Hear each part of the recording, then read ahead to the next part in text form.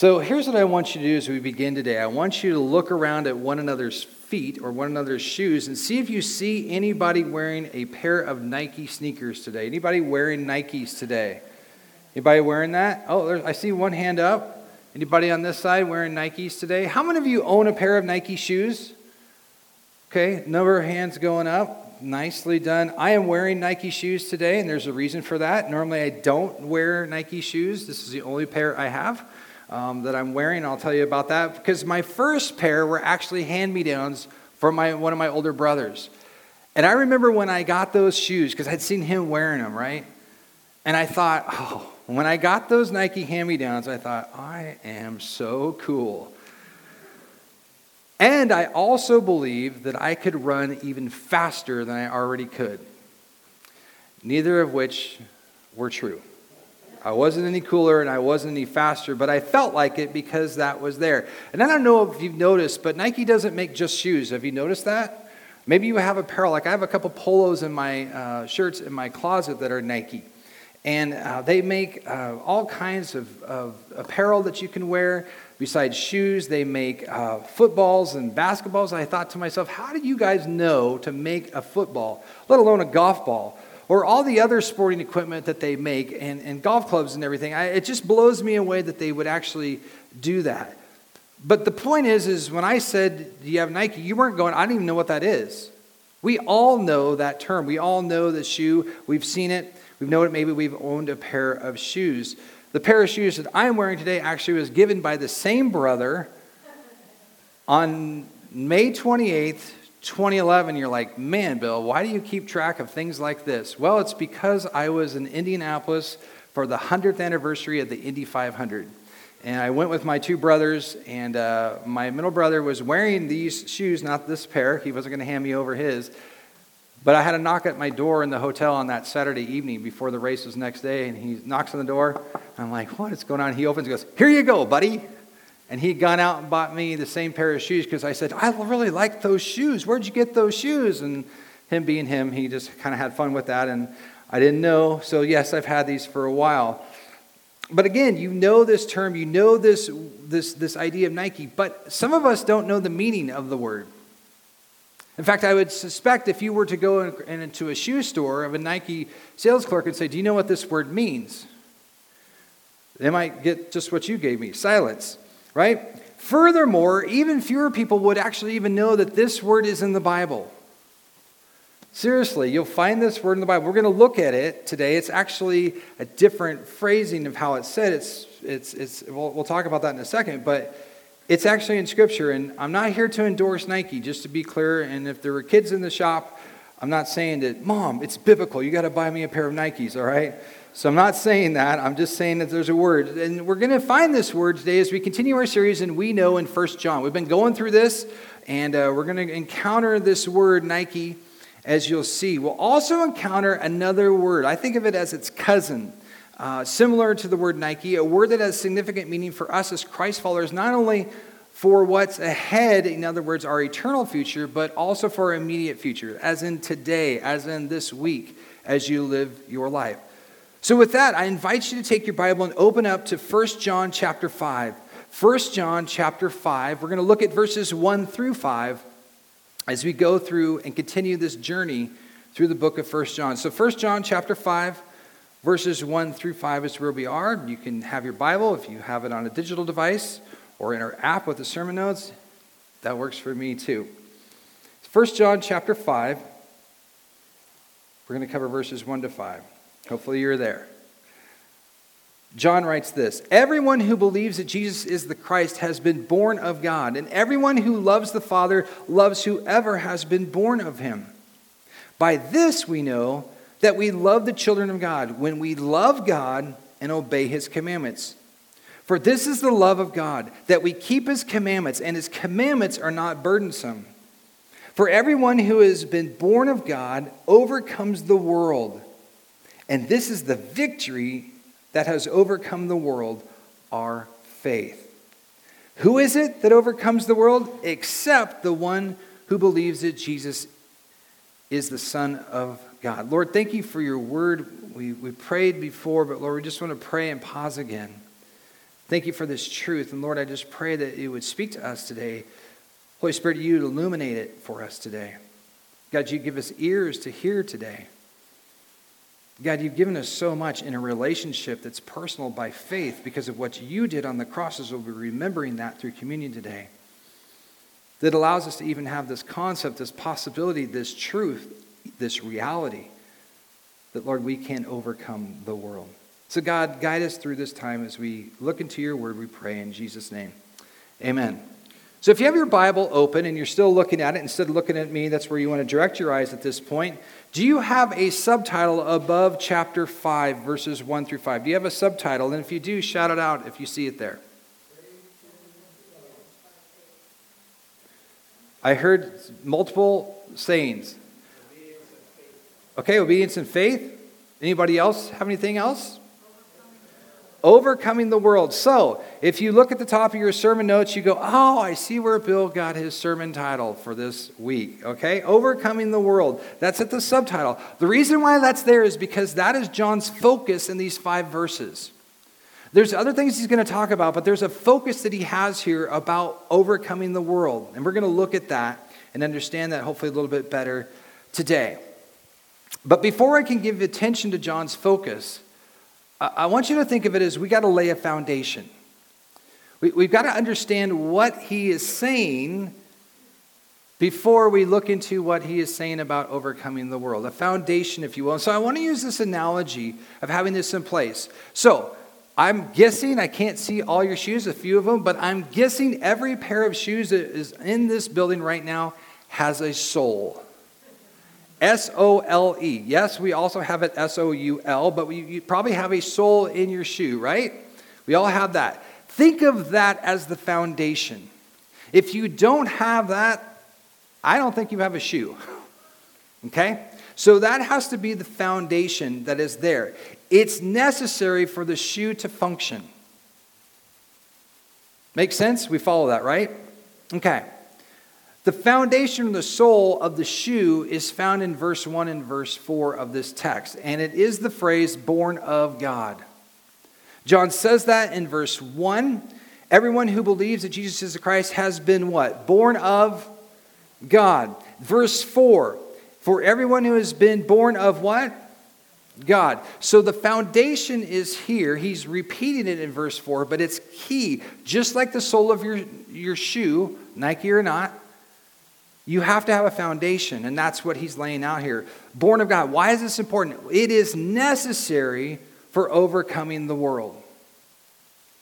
So before we can turn our focus on what John is writing about, we have to make sure we have the right foundation. We have to have the soles of our feet, if you will, the soles of our shoes in place. And that is, whoever is born of God is necessary for overcoming the world. The question then that came in my mind is this: who is born of God? Who is born of God? Well, John answers it. Everyone who believes that Jesus is the Christ. Look back at verse 1. Everyone who believes that Jesus is the Christ has been born of God. There it is. And he repeats it again throughout this text. So who is born of God? Everyone who believes that Jesus is the Christ. It's the foundation. Before we can look at overcoming the world, we have to have this foundation in place. In other words, you have to receive Jesus personally as your Savior, admit your sin, put your faith and trust in him by the grace of God that he saves you. That's the starting line, if you will. That has to be in place before you can take a step towards overcoming the world. And what's interesting to me is I love this text. This came to my mind in Luke chapter 9, verses 18 to 20. Jesus is with his disciples. John is there. And Peter's there, but those are the two that I just want to think about here in this moment.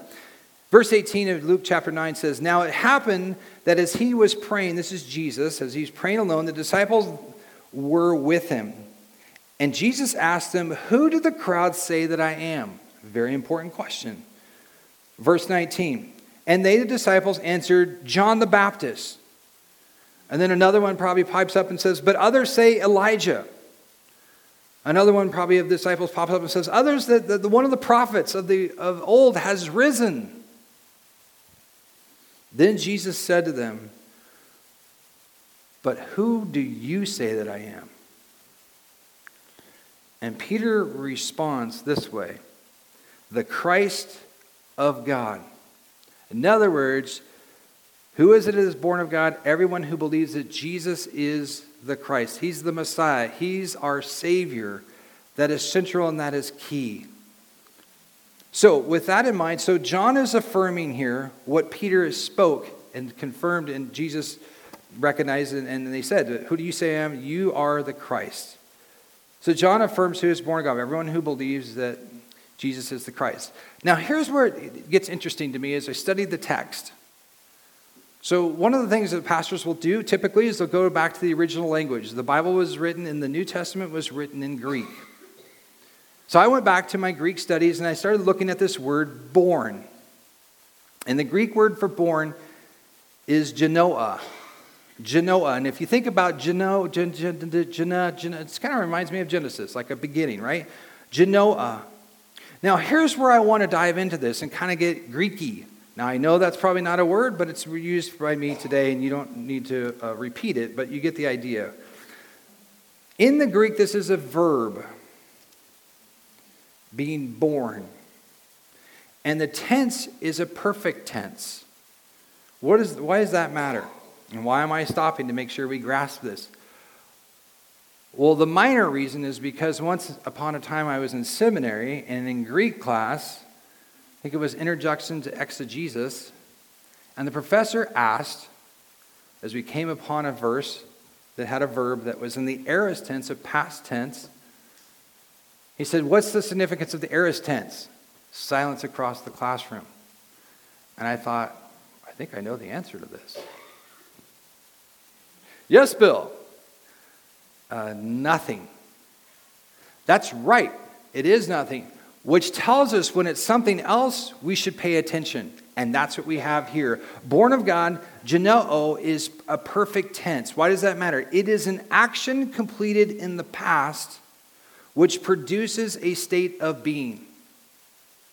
An action that took place in the past that puts you in a state of being. In other words, when you received Christ as your Savior, that was an action, a perfect action that was done and was completed and done, and you are now in a state of being forever. So if you've ever wondered, oh man, I don't know if I'm saved, well, I would say, can you look back at your life and go, was there a day, was there a time where you placed your faith in Christ as your Savior and asked forgiveness of your sins? Did you do that? Yes, I did. And you meant it. Yes, I did. Well, then, according to the perfect tense of this word, that means that action is completed in the past, and you are in a state of being born of God forever. The second I want to bring out to this, of this word born, and being born of God, this Greek word genoa, is it's a passive. In other terms, a lot of times we'll have active, but this is actually passive. But even more, it's known as the divine passive. And you're thinking, why does this matter? Let me tell you why this matters. Divine passive is God is the divine agent. And we're the recipients of what He's given to us. So keep this in mind. God is the agent. He is the one who does the what? The saving. He's the one who allows you to be born again. He's the agent. It is not you doing the work. You are not the agent of saving yourself. You can't do that. Only He can do that. So it's this perfect work, happened once, state of being forever, that God is the agent doing all this work, and you're the recipient of it by faith. And the cross of what Jesus died on for your sins and for mine. So this is the foundation. It's foundation in place, the sole of our shoe, if you will. We need to complete it so we can wear it. Okay, we need to move forward with this analogy and move forward with the text here. John tells us how. In verses 1 through 3, the second part of verse 1, John writes, everyone who loves the Father loves whoever has been born of Him. By this we know that we love the children of God when we love God and obey His commandments. For this is the love of God, that we keep His commandments. So, the question that came to my mind is, how does one born of God live? We understand the foundation. We understand the words going on here in the original meaning and how significant that is for us. Now, how do you live this? How does this look in your life? Well, John answers this, and he gives us 3 characteristics of one who is born of God, which again, the one who is born of God is the one who believes that Jesus is the Christ, right? Well, 3 characteristics. One is, one born of God loves the Father. One born of God loves the Father. That's what he's saying here in the text we just looked at. Love, agapao, we know the word agape. And again, I go Greeky on us, okay? This is a present tense. And why that's significant is that the idea that author John is trying to say here is you're going to continue to love the Father. This wasn't something that you once did. If you think about maybe the food or something that you used to love. Oh, I used to love that. But you don't as much now. That's a past tense. Well, this is a present tense and saying, hey, I'm to continually, as a continual. In other words, I never complete this. I never cross the finish line saying, I finally loved God. This is an ongoing present tense action. That's what we're saying here. One born of God loves the Father, and it continues on. Secondly, action or characteristic, who is one born of God live? One born of God loves the Father's children. He loves the Father's children. And if you're taking notes, great. I want you to make a parentheses and a parentheses. Is that what they are? Maybe it's this way and this way is to you. And that would be all of them. That is every believer. You don't get to choose who God chooses, and I don't get to choose them. But God instructs me, as I live out being born of God, that I'm to love others. That's what John is saying here. Right? That I love, when we love God and obey His commandments, that we love the children of God. That's all of them. That is the church. That is capital C church. That means the church, universal church, all the people that follow Christ as their Savior. And then the other characteristic of one who is born of God, how do they live? One born of God obeys His commandments. They obey His commandments. They obey what God's word says. Jesus said, if you love me, you will obey my commandments. It's black and white.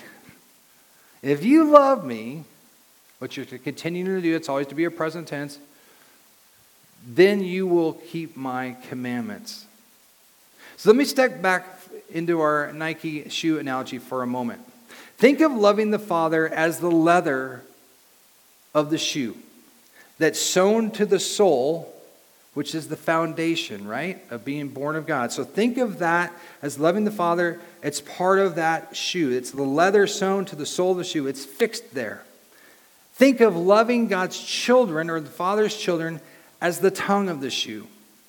That's sewn to the leather, which is sewn to the sole. And then think of the laces as obeying His commandments. As the laces securing everything so that you can actually wear the shoe. So we have the foundation in place. You all have a sole of your shoe. You've got leather or something coming around that. That's love for the Father.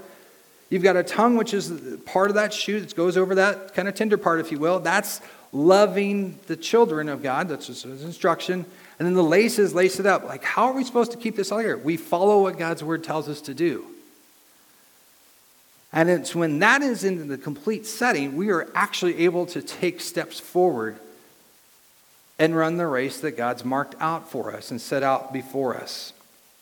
So, before we get to John's focus of overcoming the world, I'm going to do what John does.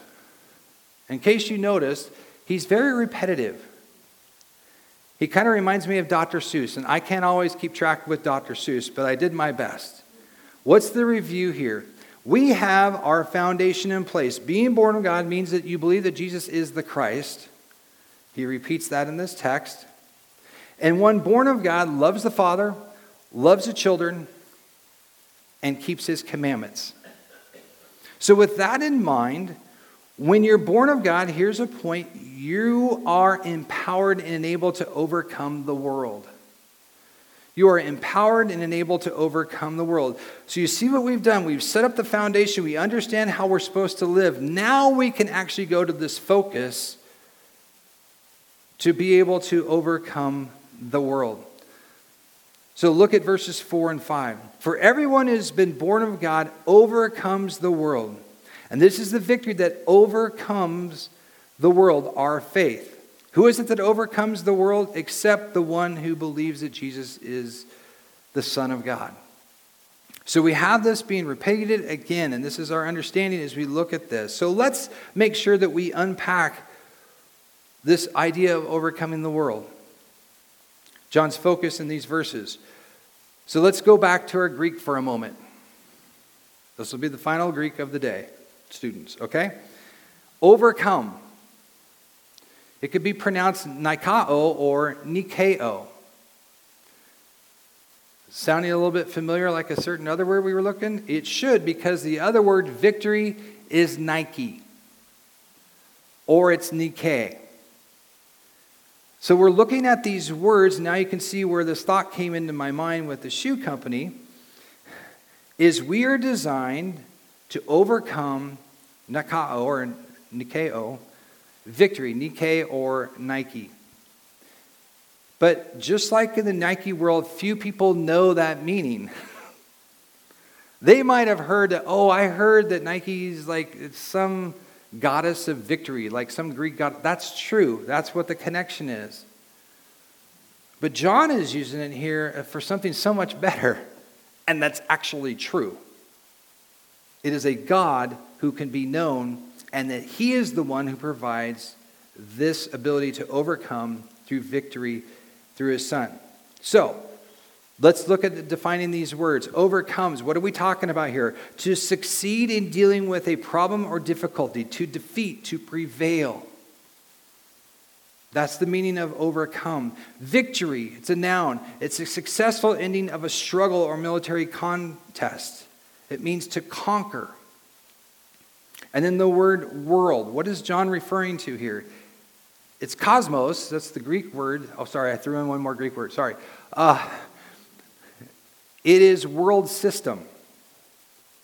Okay, it's the world system. In other words, it's the values, it's the beliefs, it's the morals that are in rebellion against God.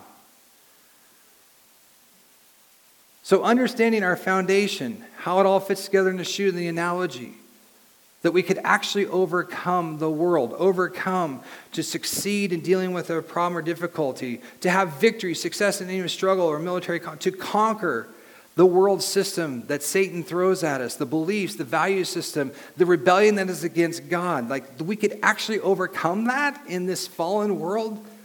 Yes. That's what John is communicating here. Look at what John is telling you. If you're born of God, if you believe that Jesus is the Christ, then you'll love the Father, you'll love his children, and you'll obey his commands. Sounds repetitive, doesn't it? Because John is repeating it. I'm repeating it. It's simple, but it's one of those things to actually carry out and do takes a little bit. Well, we'll talk about what it takes a little bit of. John gives us the answer of this question. Is keeping and obeying God's commands burdensome? Because that's part of it. It's a thing that he brings out here. And his commandments are what? Not burdensome. So if you're taking a test to check the word no, are they burdensome? No. John's telling us that. He says here, and his commandments are not burdensome. Now, as I thought about that, I thought to myself, there's a few verses that I've felt a little burdened by. By that I mean they're not always easy to obey. And my tendency might be to kind of just like, I'm going to not do that today. I don't know that So why are they not burdensome? Why does John say that? Well, there are lots of reasons, but let me just give you 3 through Scripture. Why is God's commands not burdensome? One reason is this. God's commands are actually blessings. God's commands are actually blessings. Psalm 112:1 says, "Blessed is the one who fears the Lord, who greatly delights in his commandments." Not burdened, blessed. In other words, as you obey his commandments, you discover, actually, there's blessings to my life. when I obey as opposed to when I don't, and consequences that are negative upon my life. I've looked at people's lives as a pastor through students and through other people that I've interacted with through the years and seen when, as I've seen from myself in the mirror, when they've chosen to not go God's way. And they've missed out on the blessings that God wants to give them. That's one reason why they're not burdensome. Why else? God's commands are actually sustainable. They're actually sustainable. You know, I put down the word, they're actually doable. You could actually do these. Look, Jesus said in Matthew 11:30, "For my yoke is easy and my burden is light." Use an agricultural analogy there that they would have understood. The yoke is easy, my burden is light. In other words, what I'm asking you to do when Jesus says, if you let me obey my commands, I'm not asking you to do something that you can't possibly do. I want you to succeed in these. I want you to do this. You can do this. And thirdly, God's commands are actually freeing. They actually free you up to live. John 8:32, Jesus said, "And you will know the truth, and the truth will set you free." You will know the truth, and the truth will set you free. As I think about the truth and having this freedom, John 10:10, the thief comes to kill, steal, and destroy. To steal any belief, if you will, that, oh, God's word's not burdensome. To kill any thought that says, I'm going to obey God's word. And Jesus says, no. That's what Satan's here to do. But I have come that you may have life and have what? Have it abundantly. Have it abundantly. He wants to actually, with his commands, free you up to really live the abundant life. So we've laid out how John's focus in 1 John 5, 1-5, in that overcoming the world. But I want to tell you there's one more step here that we need to focus on. One more step that brings us all alive and makes it real. So go back to the shoe analogy for me for a moment. If you've gone into a shoe store and bought a pair of shoes, I'm guessing we all probably have at one time or another, okay? Most recently, yesterday with me and my son. Not the best English, but you get what I'm saying. So he and I went to Big Five and I got him a pair of shoes. Now, make sure I did this right because Mom's not with us. I didn't want to mess up the purchase. So, what do you think after Emerson picked out the shoes that he was getting, did with them? What was that? He tried them on. Hey, guess what? I wrote that in my notes. Before you purchase and walk out the door with a pair of shoes, you try them on to make sure that they fit. If you order them online and have them shipped to your house or whatever, you're still going to try them on to see that they work before you go, okay, I'll keep them. In other words, you understand what the shoes are made for. They're not meant to stay in the box. They're not meant to stay on the shelf. You're actually to wear them. Whatever the shoe is made to do, whether it's walking shoe, running shoe, hiking shoe, golf shoe, dress shoe, you understand that there's a purpose for what they were made for. That they're made to be worn. They're made to be used. So the next step to wear the shoe is to put the shoe on. After all, the shoe, what? If the shoe fits, oh, so you know that. I wrote that down too. Similarly, here's the point. To experience victory in overcoming the world, you'll need to exercise your faith. You'll have to wear faith. You'll have to put on faith. You'll have to utilize faith. Because we can have a concept of going, I know what it means to be born of God. I saw some Greek stuff. That was interesting. Well, and I understand what this idea of loving God, loving his children, obeying his commandments, that they're not burdensome. And I give some reasons why. I can have a head knowledge about this, but to actually live this out is going to require faith. 1 John 5, verse 4. For everyone who has been born of God and overcomes the world, and this is the victory that has overcome the world, our faith. Not I thought about doing that. No, it's actually lived out. It's actually carried out. You see, in other words, as one's born of God, victory fits you. So wear that. Wear your faith. Think of it this way. Do you want to overcome the world? If that's the question I asked, is this what you want to do? Is that what John is instructing us to do? How do we do that? What does that look like? Well, Psalm 31:14 says, I trust, there's our faith in you, O Lord. I say, you are my God. Psalm 37:4 says, commit your way to the Lord. Trust in him. There's the faith. And he will act. Psalm 40 verse 4 says, blessed is the one who makes the Lord his trust, who wears faith. Psalm 56:11 says, in God I trust, I shall not be afraid. What can man do to me? And Psalm 115:11 says, you who fear the Lord, trust in the Lord. He is your help. He is your shield. I might add basically from what John is saying here, he is your victory when you're born of God. So as you walk in here today and you're sitting here, I don't know where you're coming from or what's ahead of for you for the week or what you're thinking or wondering. But I thought of some questions that came to my mind. How can I overcome evil with good? Through faith in Christ. How can I overcome habitual sin? Through faith in Christ. How can I overcome peer pressure? Through faith in Christ. How can I overcome a feeling of spiritual emptiness? Through faith in Christ. How can I overcome the pain of betrayal? By turning to Christ, trusting Christ, looking to Christ to help you with that. How can I overcome demonic strongholds? Through faith in Christ. How can I overcome the pain of past abuse? Through faith in Christ. How can I overcome temptation? Through faith in Christ and what his word tells me. How can I overcome the fear of witnessing, of taking out this card, this invite card, and sharing it with somebody to invite them to come at Easter? Through faith in Christ. How can I overcome the fear of disappointment in my life? Through faith in Christ. How can I overcome the fear of death? You're going to have to wear faith. You're going to have to trust Christ. How can I overcome? Well, you fill in the blank. You already know the answer. This is our faith. This is where our overcoming happens. This is where our victory happens.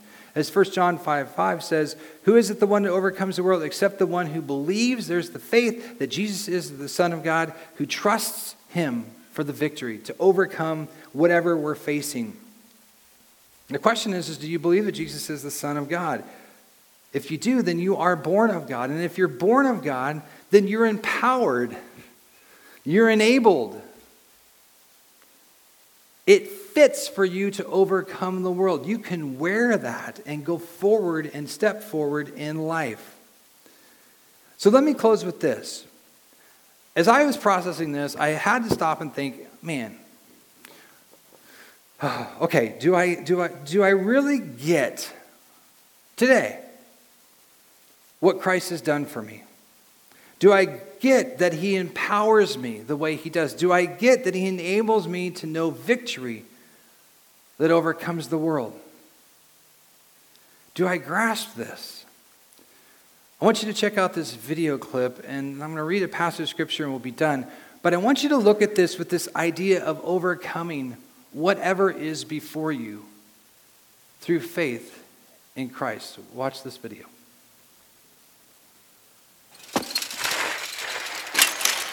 Hey, dummy! Are you retarded or just plain stupid? Look, I'm Forrest Gump. Just run away, Forrest.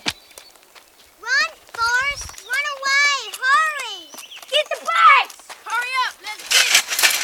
Come on! Look out, dummy! Here we come! We're gonna get you! Run, Forrest! Run! Run, Forrest! Come back here, you!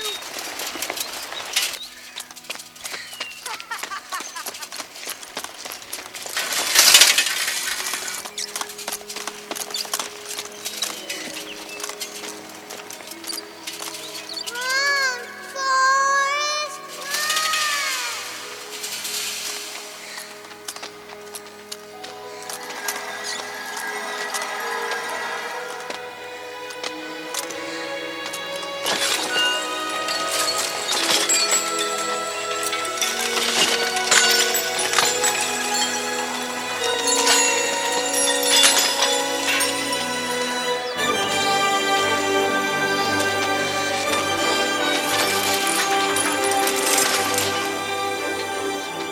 Now, you wouldn't believe it if I told you.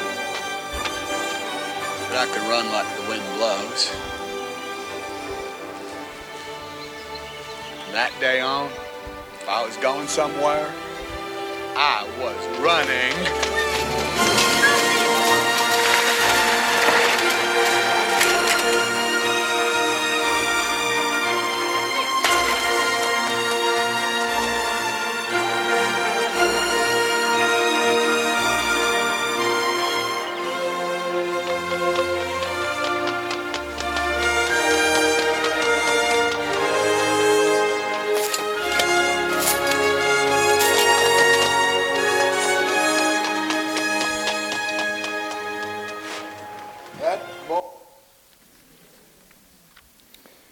Therefore, since we are surrounded by such a great cloud of witnesses, let us throw off everything that hinders and the sin that so easily entangles. And let us run with perseverance the race marked out for us. Let us fix our eyes on Jesus, the author and perfecter of our faith. God, may we realize what you've done for us. God, you saved us as our faith is placed in your work, not ours. That it's complete. It's forever. God, you're the one who does the saving. We're recipients of your grace and of your love to be able to know you personally. God, may that be reflected as you live out our lives by our love for you, our love for others, and obedience to your word. Knowing that your word is not burdensome. Knowing, God, that we're going to have to trust you every step of the way. But God, you intended for us to overcome the world, this world system, this world that we live in. You intended us to know victory, to know Nikkei, to know Nike, to be victorious. So God, I pray for each person here today, that they be reminded, they be encouraged of what you've laid out for us to live in this life through relationship with you by faith that involves and will culminate in overcoming the world. In Jesus' name, amen.